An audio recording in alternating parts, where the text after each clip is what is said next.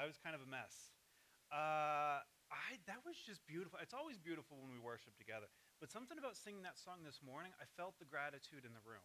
Like we were singing much louder than the band could keep up with, and I thought it was just absolutely beautiful.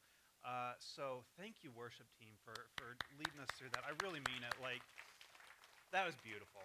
It really was. Couple quick housekeeping things before we jump into Romans chapter 2. One is I'm loving this series we're going through, Romans, but it's very taxing on me spiritually and emotionally. I was kind of a mess the other night, and my beautiful bride pointed out that I've spent the past 2 weeks going through what the Bible talks about when it talks about sin and self-evaluation, and then the topic that we're going to get into today. And it's very taxing on me. Like I was just sitting in bed just weeping because I've got to just sit with this for so much time. So Brad is going to bless us next week with the second half of chapter 2, and he can suffer. Uh, and I can just sit there and eat popcorn. We don't have popcorn. Maybe we should. I'm going to enjoy it. So anyway, also, next week will be the last in the Roman series for a little bit. We're going to take a break because Christmas is upon us, and we're planning our Christmas series. And my daughter's so excited. We set up the house yesterday. We got it all decorated, spent way too much money on Christmas decorations, but we have them, so that's great. So I'm excited for that, for Christmas coming up soon. So I'll be looking out for more details coming out from that. So this week we're in Romans chapter 2, and we're going to read from verse 1 to verse 16.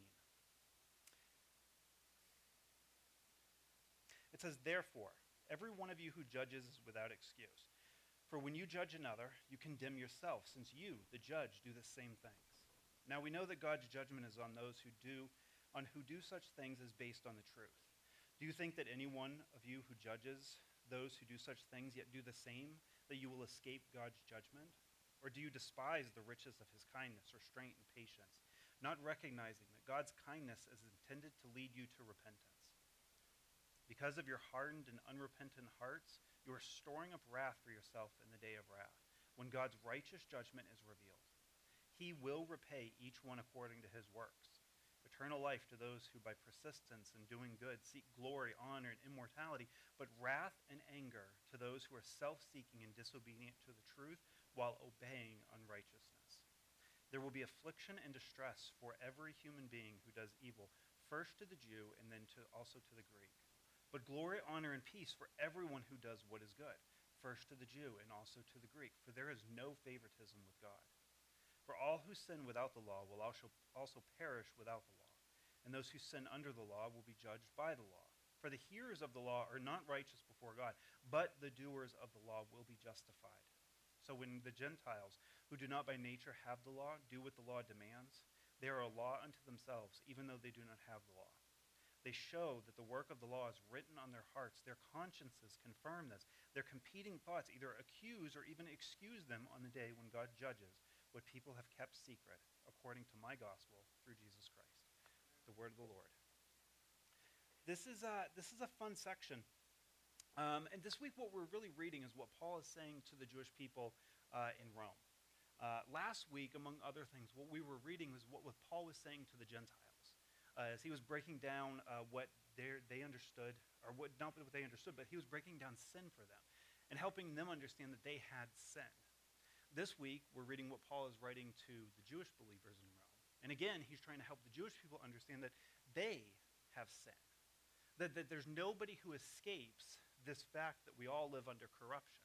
And we have to remember that part of Paul's reason for writing was to help two different groups of people coexist.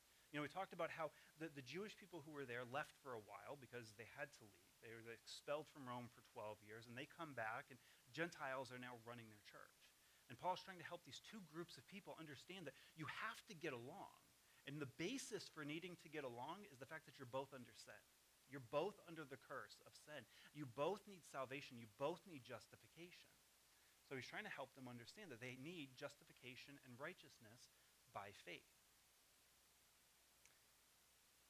We're not Jewish. Maybe somebody in this room is. Maybe you're a Messianic Jew, or maybe you are just Jewish by birth. But generally speaking, we're Gentiles. We're not Jewish people. We don't have the law. We didn't grow up with the law. But I think as Christians, there are plenty of things that we can draw out of what Paul is saying to the Jewish people. The first is hypocrisy. This is from chapter 2, verses 1 through 11 is kind of where I'm taking this section out. And Paul's arguing that the Jewish people thought because they had the law that they were good. Like, I've got the law, I know the rules, I know what's right and wrong, I'm okay, I stand before God rightly, I've got no problems here. The problem was they weren't actually keeping the law. They had it, but they weren't obeying it.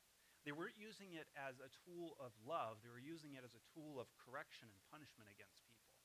We can read in Galatians when Peter comes to visit the Galatian church, Paul says that he had to accuse him to his face because he was, before the other Jews came, Peter was sitting with the Gentiles eating and drinking and doing just as a Gentile does. But then when the other Jews showed up, Peter moved himself away and said, no, I can't be part of that. He was being a hypocrite. The Jewish people were being a hypocrite because they were being hypocrites because they didn't follow the law even though they had it. And I think that we can sometimes think that hypocrisy is something that somebody else does. But I have a little test for us, okay? If you want to know if you're a hypocrite, I have an easy test. These two fingers, you place them on your radial artery, and if you feel a pulse, you're alive and you're a hypocrite. If you didn't, you did it wrong and you're still a hypocrite. Right? We all have hypocrisy, right? Hypocrisy is something that we all struggle with at times. But there's levels of hypocrisy, right? So like hypocrisy can just be blind spots, just things that you don't see how your beliefs and your actions come into conflict.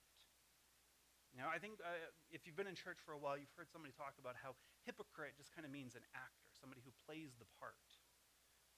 But there can be levels of that. So let's say you're trying to save money and then you spend a bunch of money on trinkets. That's hypocrisy. Guilty of that one. Let's say you say you're doing something out of love and then you start to resent the person that you're doing that thing for. That's hypocrisy. You can say that you follow the Bible and that you believe something is right and you believe something is wrong, and then you watch TV shows or movies that promote that thing. Hypocrisy. That's one that gets us. And as a quick side note, that's a tough one for us. Because I can stand here all day and say, sex outside of marriage is bad, and drug abuse is bad, and whatever. I can list all these things that I say are bad and that I believe that I'm against and that I can preach against and that I say I will not partake in my life and then let them into my home as entertainment. That's not okay. That's hypocrisy. It happened just last night. We were sitting down to watch a TV show that I'd been waiting for. I've been waiting a year for this TV show. I'm not even kidding, a year. I saw the trailer for it a year ago, and I was like, I'm so excited. And I have been waiting. I check the calendar every once in a while, rewatch the trailer just because I'm so excited, and I cannot wait for it. We start watching it. I'm not going to tell you what it is, Lisa. The suspense is better. We start watching it, and I'm like, I have this feeling in my gut and in my spirit. I'm like, I can't watch this. They're promoting things that I don't believe in. So I told my wife, I said, this is one of my one of my points for the message tomorrow, is we can't sit and watch and listen and partake in things as entertainment that go against what we say we believe. It's hypocrisy. Doesn't mean it's easy. Hypocrisy is about having a conviction of something and then not following through with that conviction.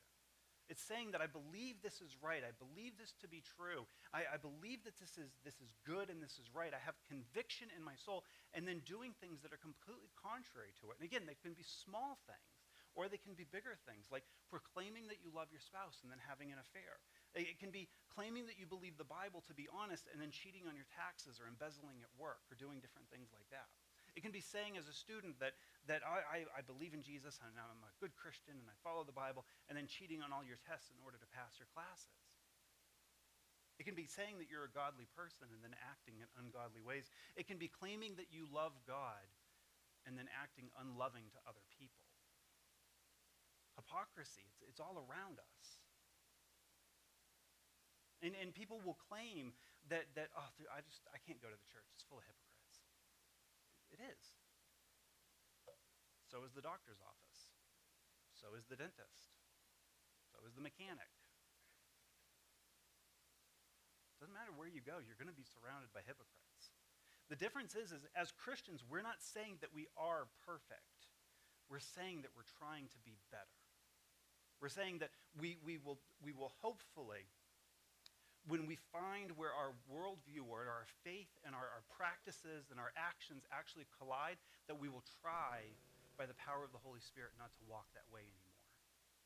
That's what we're saying we want to do. We're not claiming to be perfect. We're saying we're imperfect people on a path to follow our Messiah who is perfect.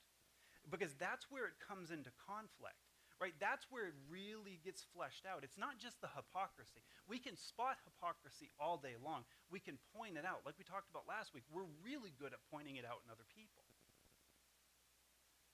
James tells us to hold up the word of God as a mirror and let it examine ourselves.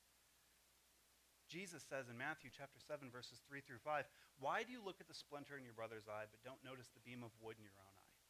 Or how do you say to your brother, 'Let me take the splinter out of your eye'? And look, there is a beam of wood in your own eye. Hypocrite!" There's an exclamation point there. Hypocrite!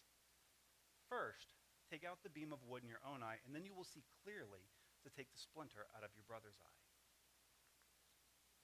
When we realize we have hypocrisy, when we realize our worldview, our faith, and our actions don't match up, the question is, what do we do? Because that's where sanctification occurs. Sanctification is this process of becoming more like Jesus. There's two aspects of sanctification. There's the initial aspect when you come to Christ, when you come to the Messiah and you confess your need for him and trust in him for forgiveness, and he says, "You are mine," you are sanctified. You are set apart. So that's what sanctified means. It means set apart. It's kind of like holy. It's you're taken and you're sanctified. It's moved in a safe place. But there's also this process of sanctification that occurs in our lives, and part of it is when we run into hypocrisy. And we're confronted with that and we have to make a decision. How we respond is of the utmost importance because it determines what steps God can put in front of us later. How many people have been like, "I feel like I face the same test all the time. Like, Jesus, can I get a new test?" And he goes, "Sure, could you pass this one?" "I got more, don't worry. Just get this one right." Second thing I think we can pull out of here is that there's no favoritism with God. God doesn't play favorites. He accepts all, he welcomes all, he judges all. We're all on the same footing with God. And as we mentioned last week, we went through a bunch of scriptures that showed us how God desires all people. He's not looking to punish anyone. He's not looking to condemn anyone. He's looking to save everyone. He wants all people to himself. But what we have to understand as people who have a relationship with God is that relationship doesn't equal favorites. Instead, relationship implies responsibility. Right? Like, I don't hold Julie's, I should have picked another name than Julie. There's too many Julies right here in the front row. I don't hold Lucy's kid to a specific standard. I don't have a relationship with him. I hold my children to a standard. That's what God is saying. Is favoritism doesn't exist, but he does say, because you're mine, because you have a relationship with me, I hold you to a standard. I expect certain things out of you because my name is on you, is what he's saying. And that's good. Like, that's good. We've talked again, the weight. The thing I love about Christianity is that we are not bound by the law, right? We're under grace. We have freedom. Paul talks so much in his letters, inspired by the Holy Spirit, that we have freedom.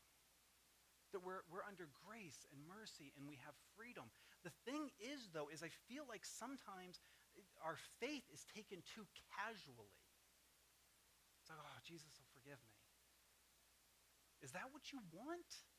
Like do you think about your spouse, or if you're a child, think about your relationship with your parents. Is what you want is forgiveness, or is what you want right relationship? So God says, you have the relationship with me. I'm yours, you're mine. We're in this together. Now there's responsibility placed on you because you're mine. The people Paul was writing to forgot this. They thought, we have the law, we have the rules, we have the covenant, we're okay. And he says, yeah, but there was things for you to do, and you didn't do those things. When we come to know truth, we're responsible for it. That's accountability. And that's a great thing, but it's also a hard thing. Like, I think we've all had times where you've got a job and your boss gets mad at you for something you didn't even know was your responsibility. Like, they're yelling at you, they're getting frustrated with you, they're getting all annoyed with you, and you're like, I didn't even know I was supposed to do that. God doesn't do that. He says, I'm going to tell you what I want you to do. I'm going to tell you what I want you to know, and then I'm going to hold you accountable for that thing. And again, it's like the test. As we learn that, as we start to walk in that, he gives us new information and new responsibilities, and we walk in more. And we're judged and held accountable to what he's given us. And it's good. When we have information, we're accountable for the information. What do we do with that? We often wonder, like, what does God want from me, right? And we've talked about this numerous times. Because it's one of my favorite questions to ask. God, what do you want from me? The answer is always the same, right? We've talked about it again. Mercy, humility, walking faithfully. But Jesus also says in John chapter 6, verse 29, the work of God is to believe on the one he has sent. That's it. Like, that's what we do. When it all boils down to the end, we trust Jesus. That's what we're accountable for.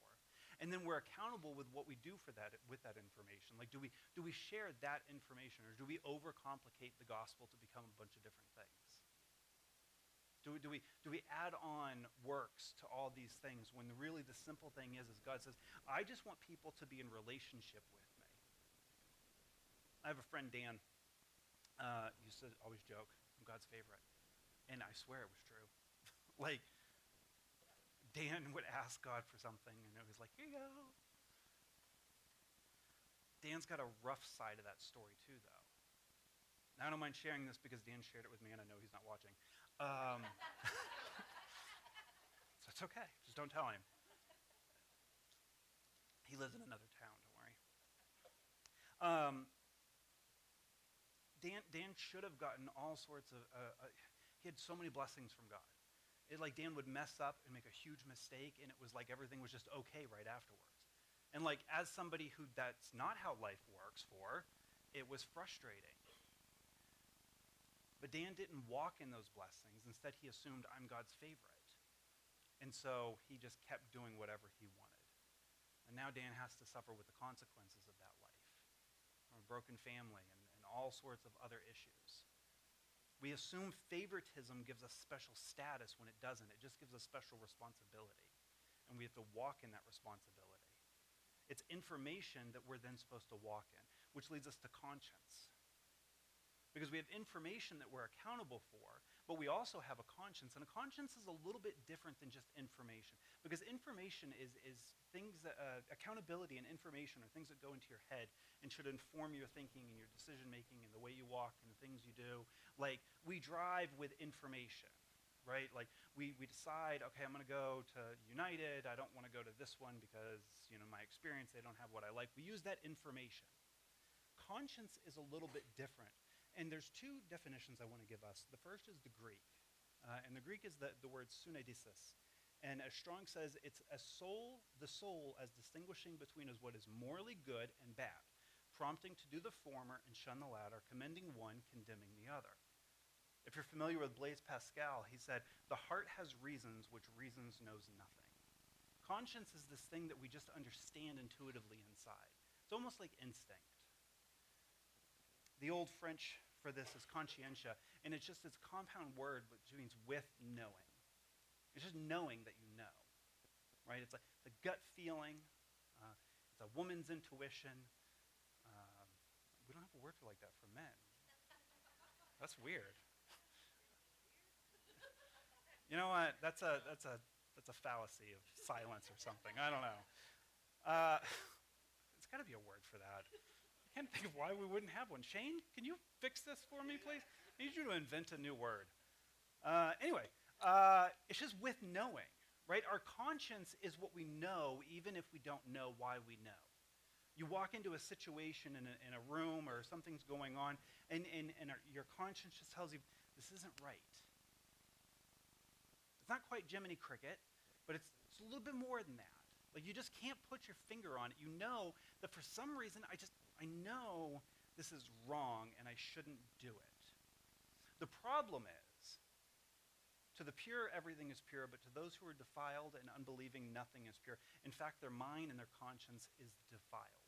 The problem is that our conscience gets defiled over time.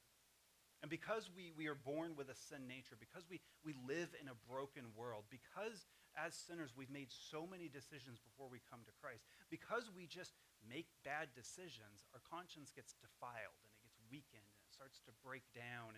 And things that you should know are wrong, you don't. But the good news is that as we follow the Messiah, as we start to follow Jesus, as we walk with him for periods of time, as we see where our hypocrisy is in confliction with what we say we believe, and we start to become more sanctified, as we start to walk and see that we can change the information, add new information in, and have our minds restored, we can have our conscience renewed as well. Ephesians 4, verse 23 says, to be renewed in the spirit of your minds. And it's talking about thinking, but it's also talking about our conscience, that our conscience can be restored and renewed. And when we come to Christ and we push in, we start to have our conscience renewed and restored, we start to think the right way. But then we also start to intuitively have the right feelings again. Because just because you've broken your conscience, just because you've bruised it, doesn't mean God can't restore that and fix that as well. And that's I just want to linger there for just a second. I want to encourage somebody, I don't know who, maybe it's just me. Like, if you're feeling like, I have a really hard time knowing what's right and wrong. Like, I feel like I've done some things that just kind of make it really difficult for me. Just pray about it. Like, push into Jesus, and you'll see that he can restore that as well. This is a tough section because what we're seeing is not like last week with the Gentiles. This is information for us who walk with Jesus. Like, this is the thing where, again, at night when you're watching TV, it's the stuff where he goes, hey, you sure? This is the stuff where you start to react in a certain way when you're driving. I'm not going to look up because I don't want anybody to think I'm looking at them. Just teasing. Where Jesus starts to go, you sure that's how you want to drive? Right? This is the stuff where, like, it really gets difficult. Like, when we want to respond to family members in certain ways, and we feel Jesus say, does that show them that I love them? Hypocrisy is something we deal with every day. Right? Accountability for the information we have is something we struggle with every day. Not defiling our conscience, but wanting to have a renewed conscience where we can walk with Jesus in sincerity and trust is something that we struggle with all the time. Yeah, I might have said this, I'm sure most of you know this, but the word amen means so be it. Right? I'm going to show you how that all connects. So, amen means so be it. And Jesus talks about whatever you ask in faith and you'll have it. 1 John talks about whatever you ask believing and believe that you'll have it. Now, some have taken this into an improper place and turned it into you can have whatever you want and Jesus wants you to have a Lamborghini, and maybe he does. If you've got two, sell one and donate it to the church. That's not what it's talking about. It's talking about our conscience, our state of hypocrisy, our accountability before the Lord. Like, when you pray a prayer and you end it with amen, what you're saying is, Lord, not just the words of my mouth, but the meditation of my heart. I believe that these things match, and I trust you with it. When I started thinking about prayer that way, it kind of changed the way I prayed. When I understood that amen means so be it, that this is what I'm putting out to God, so be it, it started to change the way I prayed a little bit, because all of a sudden I wasn't so sure I believed what I said anymore. Like, if I'm praying for things, and I'm not saying like confessions of faith, I'm saying like I'm asking for healing, right? I'm praying for healing for somebody, and I'm saying, so be it. Did I believe that God would heal them? Or did I have some hypocrisy there? Did I have conflicts with my faith and my actual beliefs? Or you know? So sometimes we were talking about prayer in staff meeting on Tuesday. Sometimes prayer is best just sitting there and being quiet, because you won't say the wrong thing.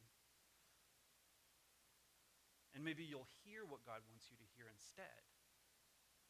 Hypocrisy is difficult, and we don't like it. And again, everybody's guilty of it. And to not gather with other Christians, other believers, because they're hypocrites, you're a hypocrite. Like, that's hard. The question is when we go into the outside world, right? Because this is really where it gets difficult too, is people who don't know Jesus often accuse us, believers in Christ, of being hypocrites. And again, they're right. But let's not give them more ammunition, right? Let's show them that we are loving. Let's show them that we do care.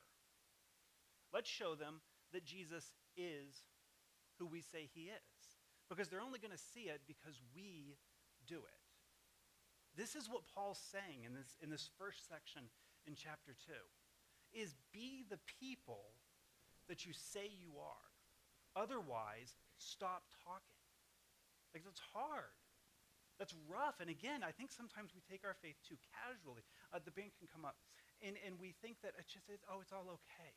But we have responsibility as followers of the Messiah. As followers of Christ, we have responsibility to present him the right way.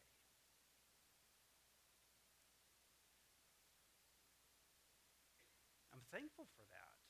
I wouldn't want to just, last week I joked and said that I kind of wish that we just had a list of do's and don'ts. But it's not true. I'm really thankful that the Spirit lives inside and he's constantly guiding us and showing us what's right. Because let's be honest, the Jewish people of that time had the law for thousands of years and they didn't get it right. When we trace the Christian faith, when we trace what it's like to be a people who are filled with the Holy Spirit, when you go through church history, you see pockets of times where believers really believed it, where they were like, I am not going to let my faith and my actions be two different things. We see people like John Wesley and his brother Charles. I don't remember if I mentioned them a couple weeks ago, but they started a group that was nicknamed the Holiness, or the Holy Club. And they didn't name it that. It was people making fun of them.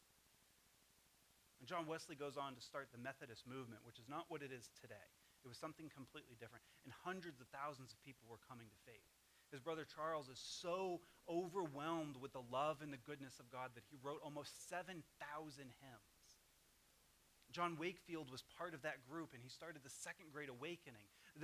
Between just these three men, millions of people have come to Christ because these guys said, no, I want to be like Jesus. And they told their friends, Shane, if you see something in me that is not Jesus, you have to tell me. I beg of you to tell me.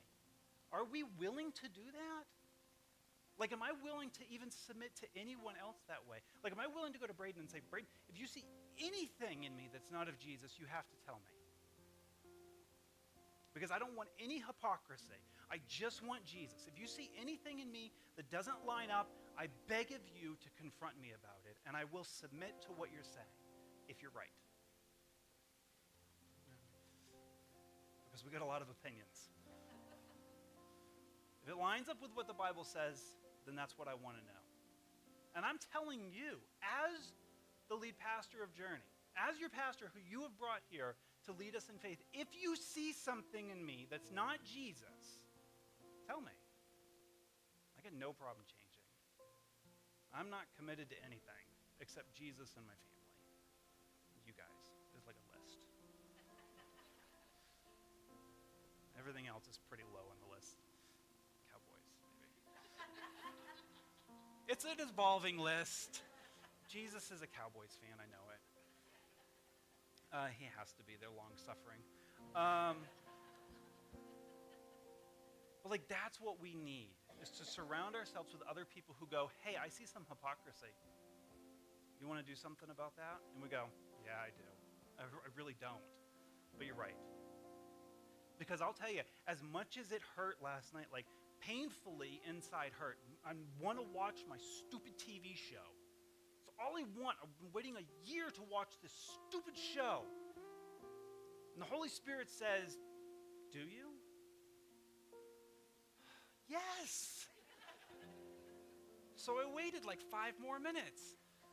And he didn't stop talking. So I stopped watching. But what's better? Right? A temporary moment? Or knowing that I passed that test? I'd rather pass that test because I failed it so many times. So you guys stand. We're going to go into a time of response. And for our response time, let me think.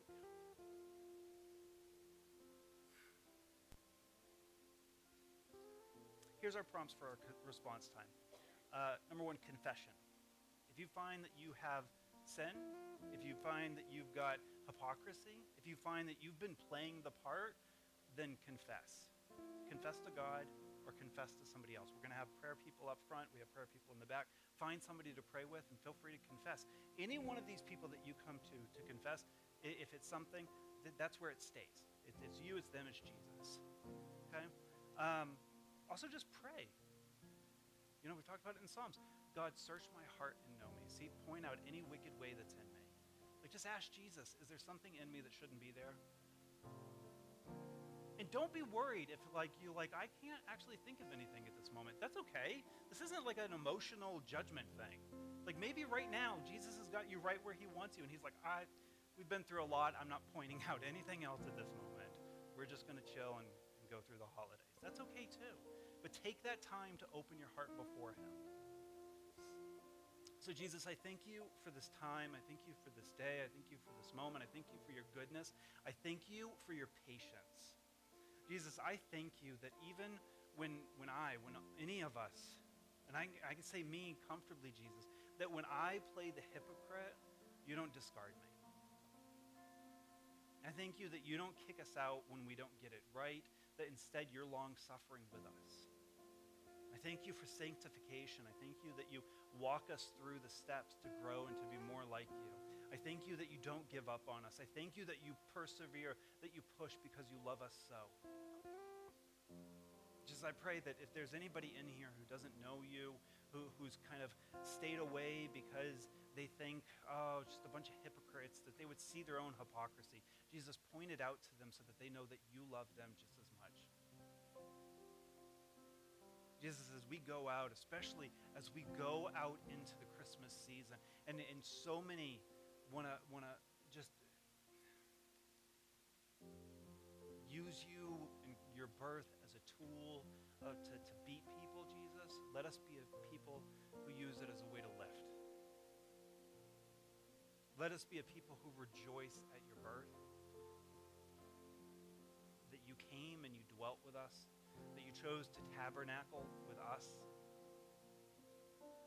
Let us rejoice so loudly, Jesus, that it drowns out all the other noises. Jesus, we love you. We give you praise. We desire you.